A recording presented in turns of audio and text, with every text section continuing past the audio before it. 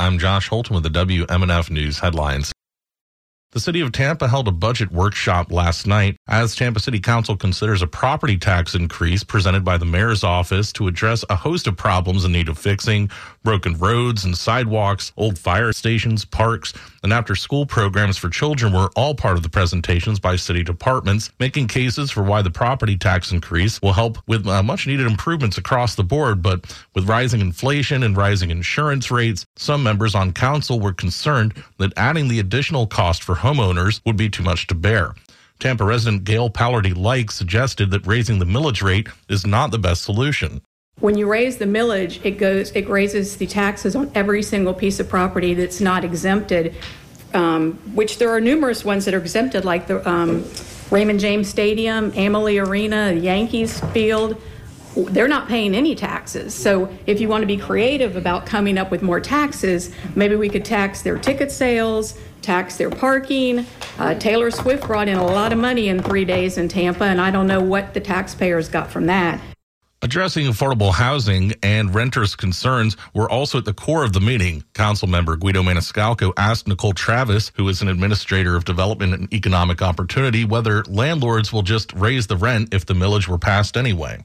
Is it just in turn going to continue burdening the renter? That's because the landlord has to pay. The landlord's going to, is the one that's paying the property taxes and the maintenance on top of rising insurance rates and then having to answer to the bank. Is it counterproductive? In a short answer, no. You can't afford not to invest in affordable housing.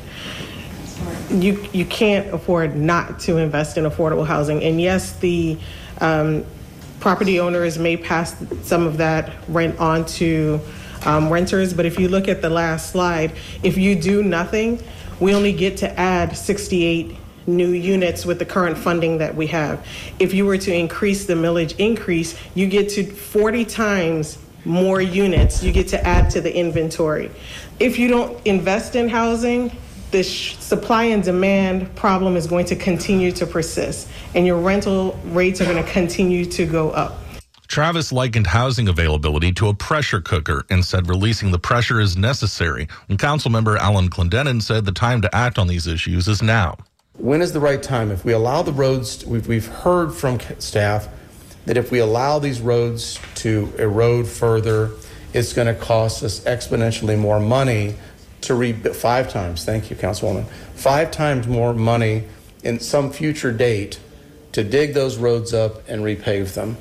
If we don't build those sidewalks and service these schools and provide safe access to these playgrounds and schools, at what cost? The safety costs of a child, or we already know we have a huge problem with pedestrian fatalities.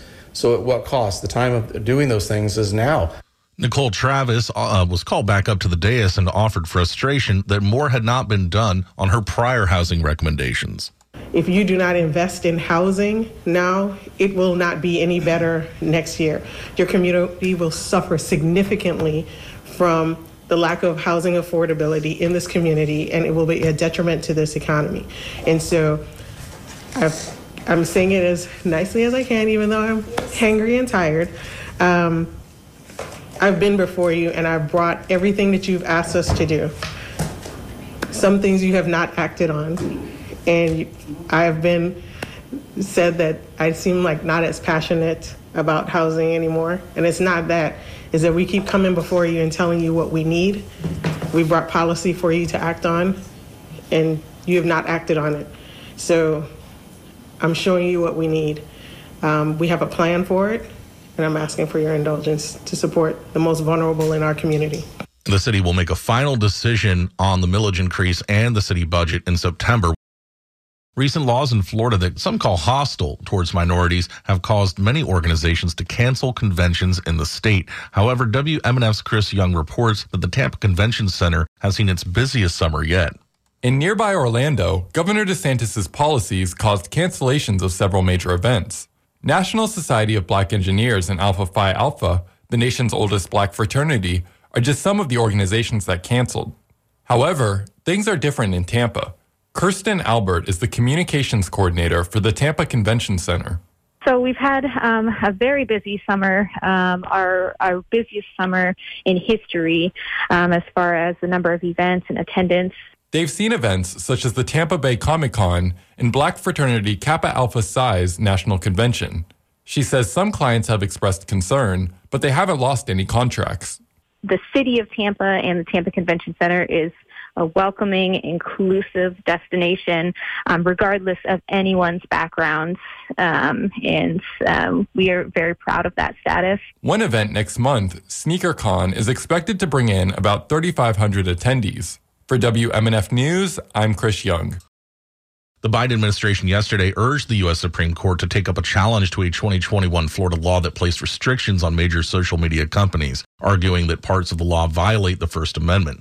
Department of Justice attorneys filed a brief saying that the Supreme Court should hear arguments about the Florida law and a similar Texas law.